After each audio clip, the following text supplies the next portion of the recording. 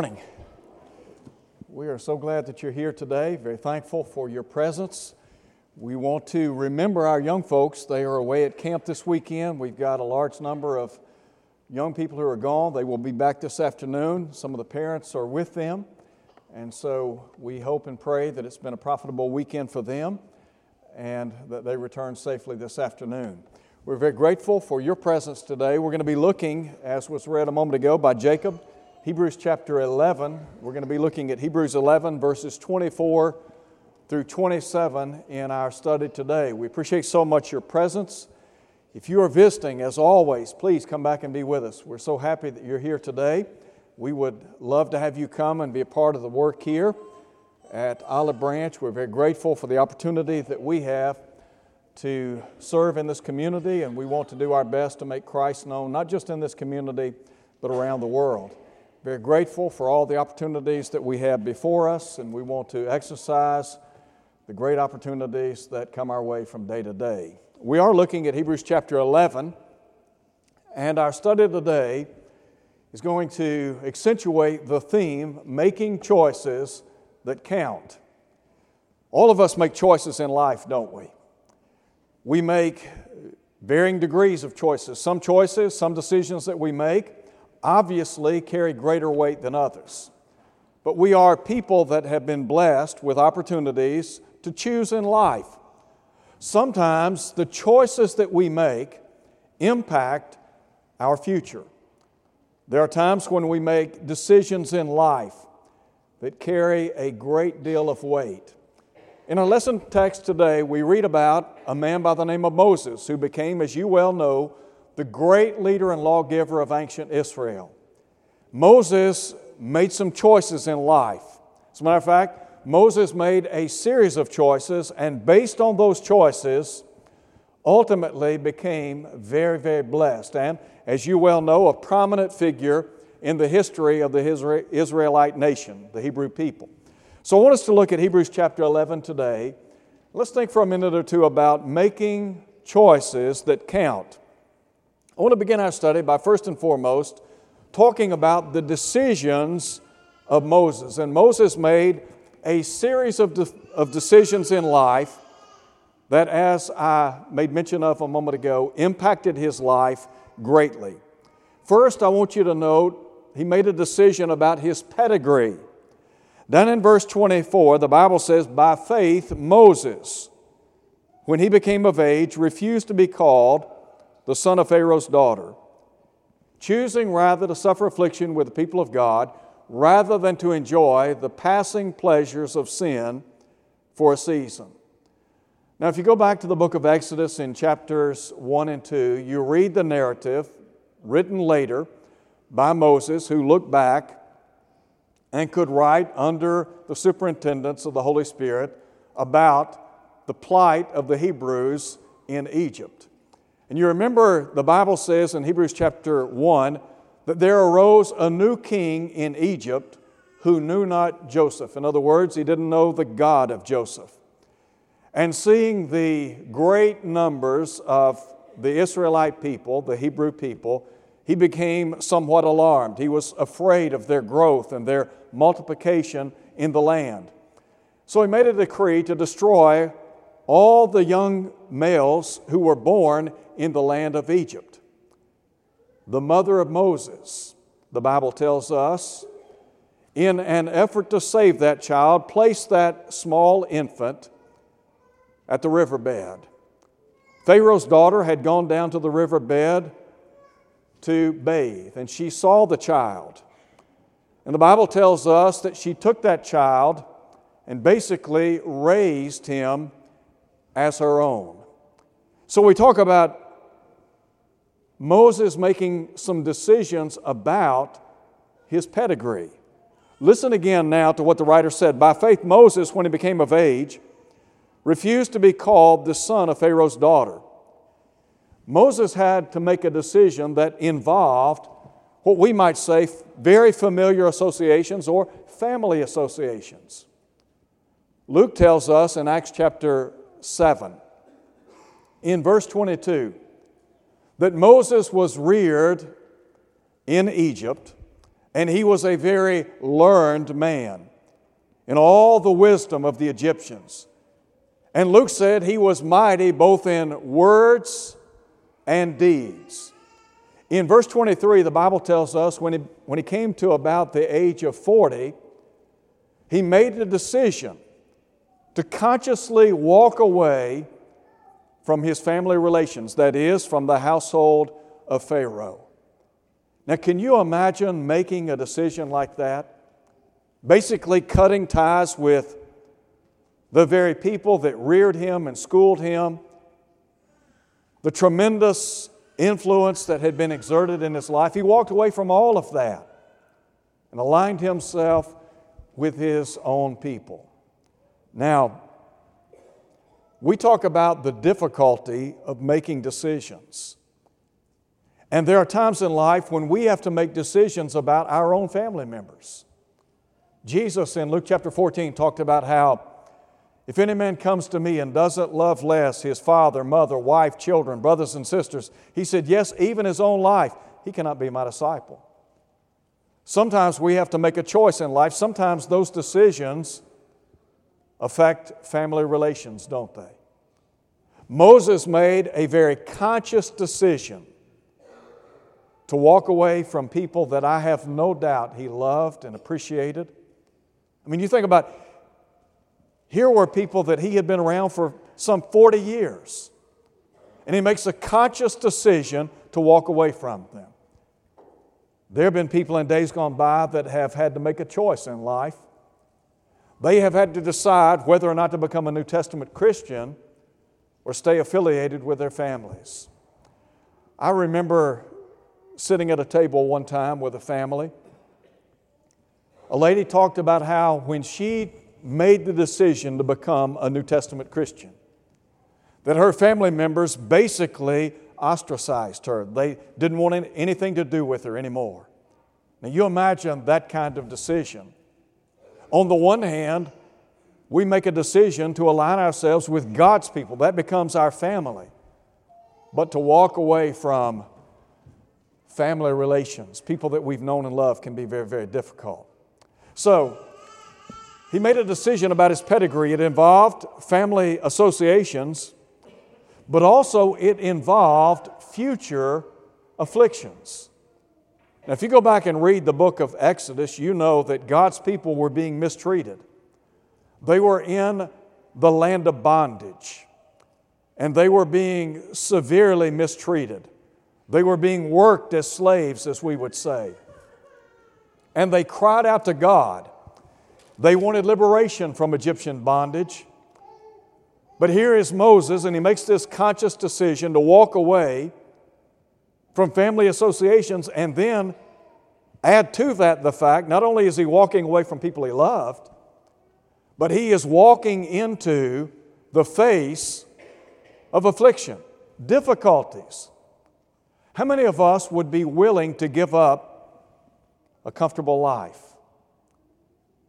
How many of us would be willing to walk away from a life of comfort and pleasure and niceties, to a life of affliction and persecution and trouble and trial? You know, sometimes as Christians, since we belong to the family of God and based on our faith in the Lord, we face a number of problems, a number of persecutions. There are times in life when, yes, we're persecuted by our own family members. There are times in life when our own family, as I said a moment ago, will turn against us. But the world can turn against us. Paul would say in 2 Timothy chapter 3, all that will live godly in Christ Jesus, he said, shall suffer persecution. So here's a man that made some very conscious decisions. Now think about the fact that he made some decisions about his pedigree, but he also made some decisions about pleasures in life. The text says he chose rather to suffer affliction with the people of God than to enjoy the passing pleasures of sin for a season. A couple of thoughts here. I think first and foremost, Moses understood. He knew something about the sinful pleasures of life, didn't he? And he had this concept, he had the mindset that they can be thrilling. Now you tell me the devil doesn't do his best to tempt, to try us with the allurements of the world. Now, Moses knew something about how the pleasures of life could be thrilling. The devil has done his best to mask the reality of the world, hasn't he? I mean, the devil paints a picture that the world has so many things to offer. The allurements of the world. John talks about the lust of the eyes and the lust of the flesh and the pride of life. I think about all of the allurements that are out there, and the devil is constantly baiting and trapping people. He wants us to think that, you know what, in the world we can have happiness and satisfaction. But there is contentment in the world. Yes, the world can be thrilling. As a matter of fact, the Hebrew writer said that Moses turned his back on the pleasures of sin. Can you have a life of pleasure in the world? You better believe it. Man, there are a lot of things out there that can be captivating. There are things in this world that can bring you instant gratification, instant pleasure. That's why the devil is the master at it. Peter said, be sober, be vigilant. Your adversary, the devil, walks about as a roaring lion. I think about advertisements by the alcohol industry. How many times do they paint a setting that looks so, almost surreal, doesn't it? They'll have a group of people sitting around and they're drinking the alcoholic beverage of their choice. Maybe they're at the beach or they're at a bar or they're in a home. And it looks so good and so fun, so pleasurable. And yet, you never see them talk about the number of highway deaths associated with people who are drinking and driving. You never hear them talk about cirrhosis of the liver. You never hear them talk about how alcohol destroys brain cells, and yet, isn't that how the devil operates? He paints a picture. And what the devil says is, the world is fun, the world is entertaining, the world is where you need to be. And yet Moses had the presence of mind to recognize that yes, sinful pleasure can be thrilling, but here's the bottom line. He knew that sinful pleasure at best is temporary. Listen again to what the writer said. He chose rather to suffer affliction with the people of God than to enjoy the pleasures of sin. The passing, the temporary pleasures of sin. I want to ask you a question. Let's just say you immerse yourself in the world. And let's just say that you accumulate all of the things that the world has to offer. You've got money and you've got material goods. You've got stocks and bonds and land. And you've got all kinds of toys, all the bells and whistles that the world has to offer. And you have all these things to gratify you, to bring you immense pleasure. And so you have immersed your life in sensual gratification. No thought about God. No thoughts about living for God, about trying to live in accordance with the will of God, the ways of God. You have lived a purely secular life, nothing spiritual. So you get to the end of the road and you're confronted with the haunting question, what now? I mean, you've had everything. You've tried everything. You've enjoyed this and you've enjoyed that. You've tried this, you've tried that. Do you remember Solomon back in Ecclesiastes? Solomon had everything, didn't he? Solomon was a man of immense power. He was the king over Israel. He was a man of renown. Everyone knew Solomon. He was a man of great prominence, a household name, as we would say, a man of great fame. The Queen of Sheba came from the ends of the earth, the Bible says, to hear the wisdom of Solomon. And she said the half hasn't been told. He is a man that has more toys, more bells and whistles than you could ever imagine. In chapter 2, the Bible talks about all the many things that he had accumulated and made in life. And then pleasure, he said, whatever my eyes desired, I kept not from them. Here's a guy that had the opportunity to walk in any place, and if he saw something he wanted, he could get it just like that. But down in verse 17, the Bible says, despite all that Solomon had, the Bible says he hated life. Something was missing, wasn't it? There was a void, a vacuum in his life. And so when I look at the world and I think about the pleasures of sin, I have to understand something, that all this is passing away. John said, the world passes away and the lust thereof. I want you to think about something. Let's just say you live a totally secular life. You step out into eternity. And all the things that brought you gratification and pleasure and happiness in this life, you're now separated from those things. The material side of life brought you happiness and gratification instantly. You will have the presence of mind, the memory to recall those things, but you can't get to them. Imagine 1,000,000 years from now wanting this or wanting that. Gone. You can think about it, but you can't gratify yourself with them. Jesus asked, what shall it profit a man if he gains the whole world and loses his own soul? What shall a man give in exchange for his soul? Now there's a second thing I want you to see in our study. First, the decisions of Moses. Secondly, let's think for a minute or two about the discernment of Moses. First and foremost, I want to suggest to you that Moses was a man of values. He had a value system. We live in a day and time when, sadly, we lack a value system. Our world, our nation, is bankrupt in many respects in terms of spiritual values.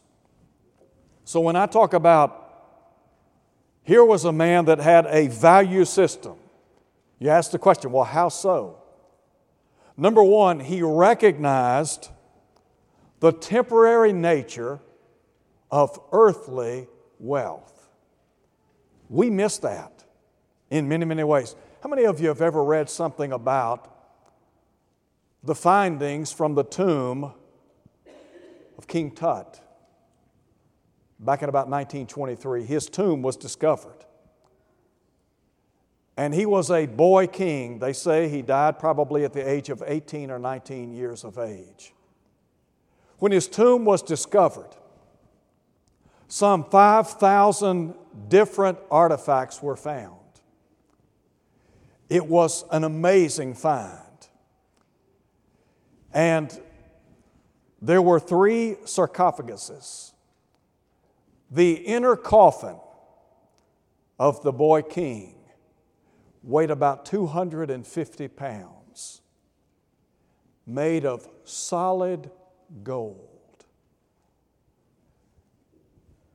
The worth of that one gold treasure would be over $5 million today. Now you have to understand that in the history of the Egyptian kingdom or nation, this was in the waning days of the kingdom. So here was a boy king, what we might say somewhat of an insignificant pharaoh or king. And yet the treasures were enormous. It was an incredible find. So you think about, here was Moses.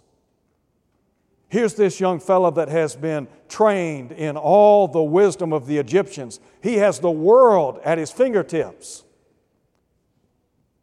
An immensely wealthy family.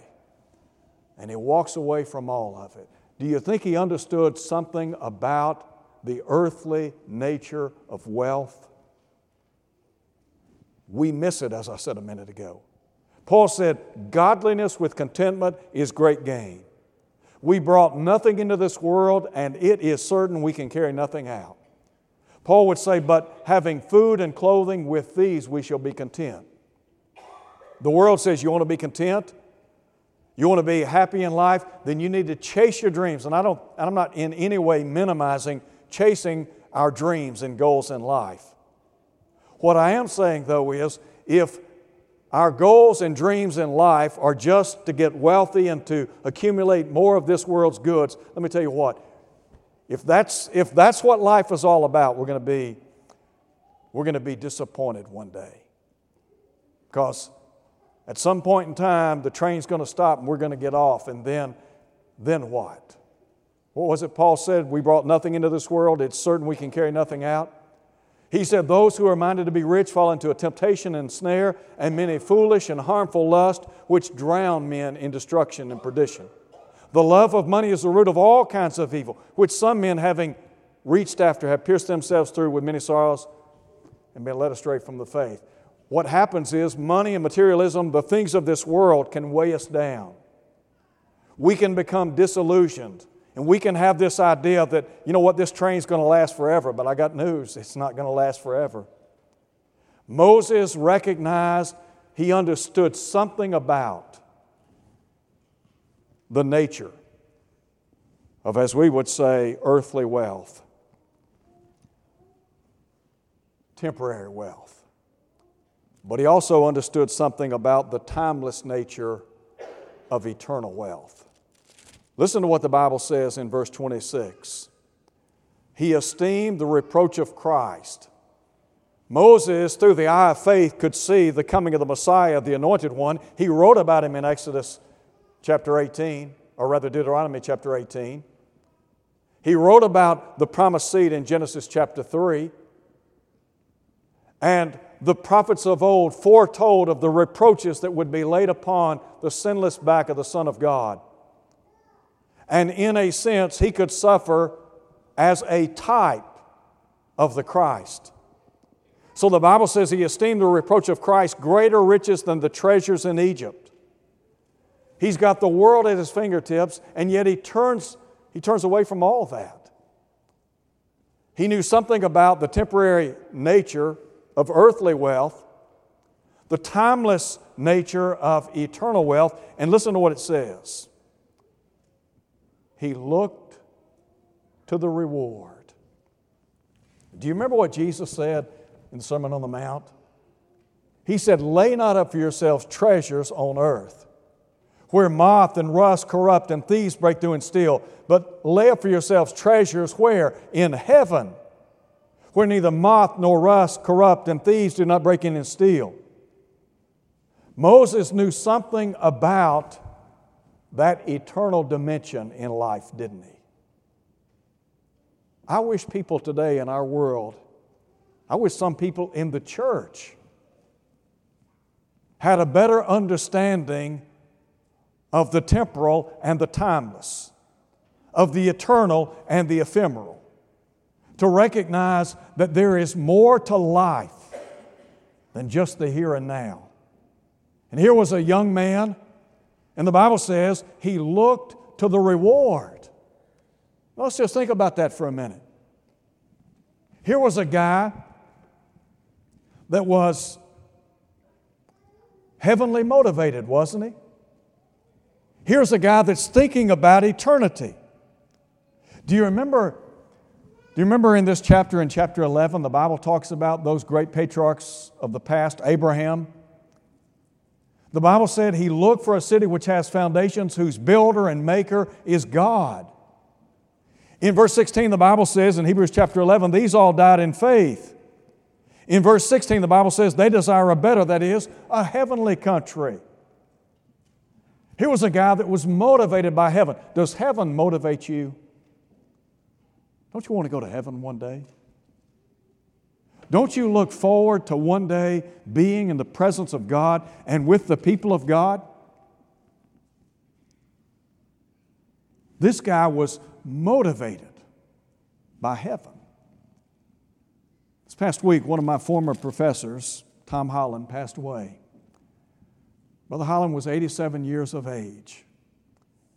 And I can tell you, he lived a life that was focused on the Lord.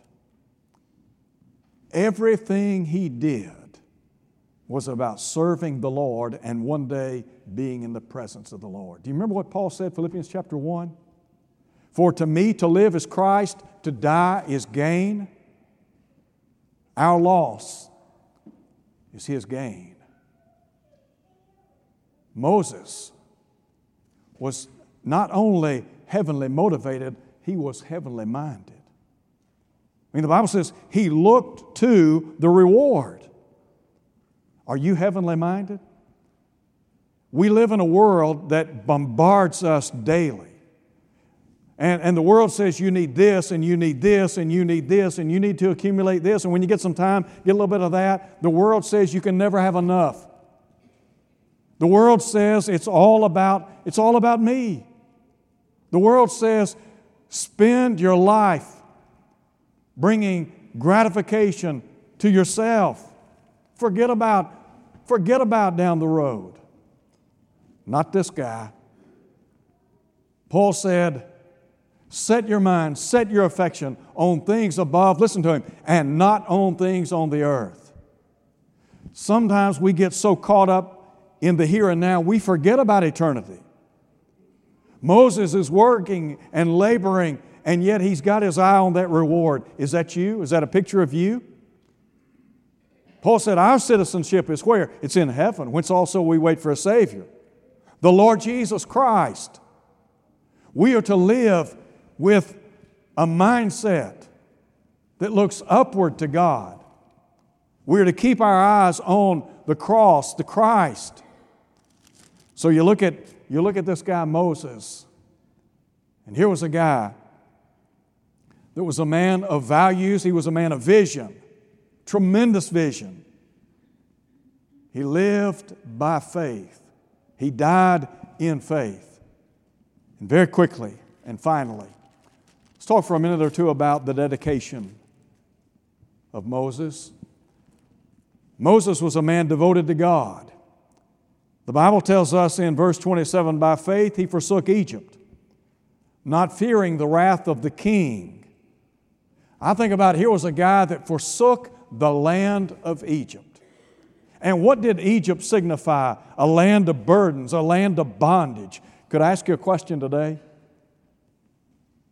Is the land of Egypt, is it not in some way representative today of the world? When we walk away from the world, we're walking away from a life of bondage. We're walking away from a life of burdens. Solomon said, the way of the transgressor is hard. Here's what happens, though.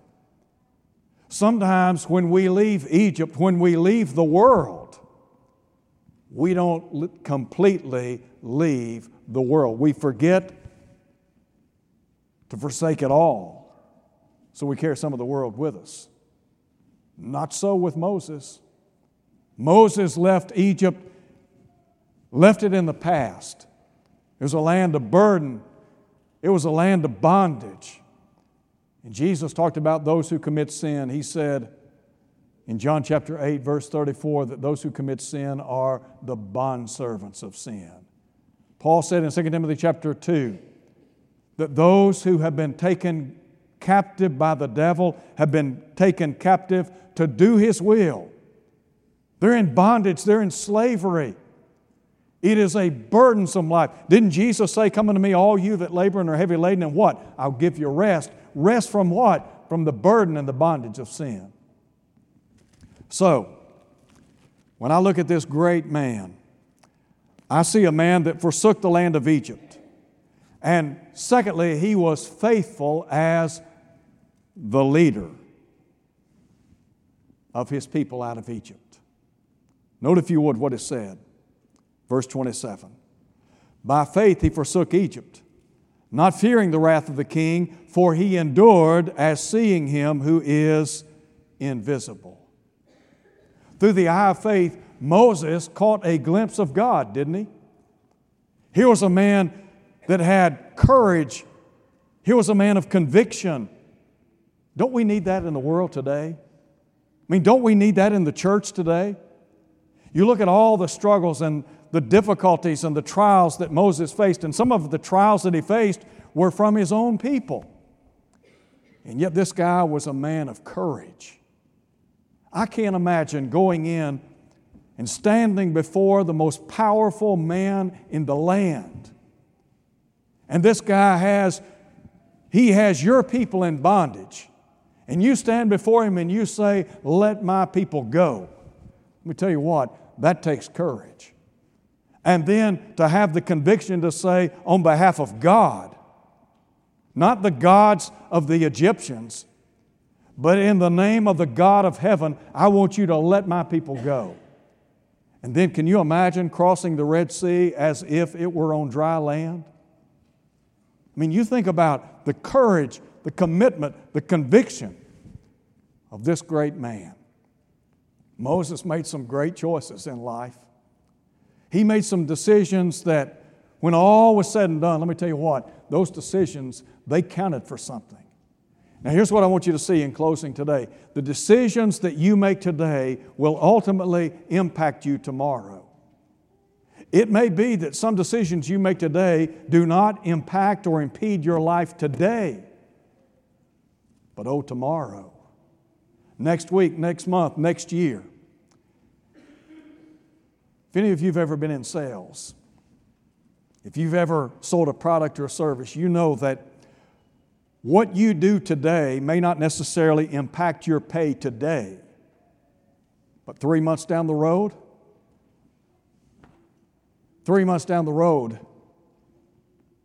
that's when you tell how hard or how little you worked. Well, all I'm saying today is you're making decisions in your life right now. Those decisions will ultimately affect where you spend eternity. Moses saw him who is invisible. He looked for a reward. Is that you? Are you looking for a reward? Are you walking by faith, as Paul said in 2 Corinthians chapter 5? If you're here today and you're not a Christian, look, the first and most important thing in your life as we speak is to make the decision to become a Christian. There is no greater decision. Either you say yes or you say no. What do you need to do? Well, you need to believe that Jesus is the Son of God. You need to repent of your sins, as Peter said on Pentecost Day, Acts 2:38. You must confess with your mouth what you believe in your heart, Jesus is the Son of God, and then be immersed in water so that all your sins can be washed away, Acts 2, verse 38. And then the Lord will add you to the church, and just be faithful. Live a life focused on heaven. If you're here today and maybe for whatever reason, your life is not what it ought to be, you're a child of God, maybe you're struggling. Maybe your faith has wavered. You need the prayers of the church. Look, we'd be happy to pray with you and for you today. It might be that you're faced with some type of physical problem, and you just need the prayers of the church to help you get through tough times. We'd be happy to pray for you today as we stand and sing.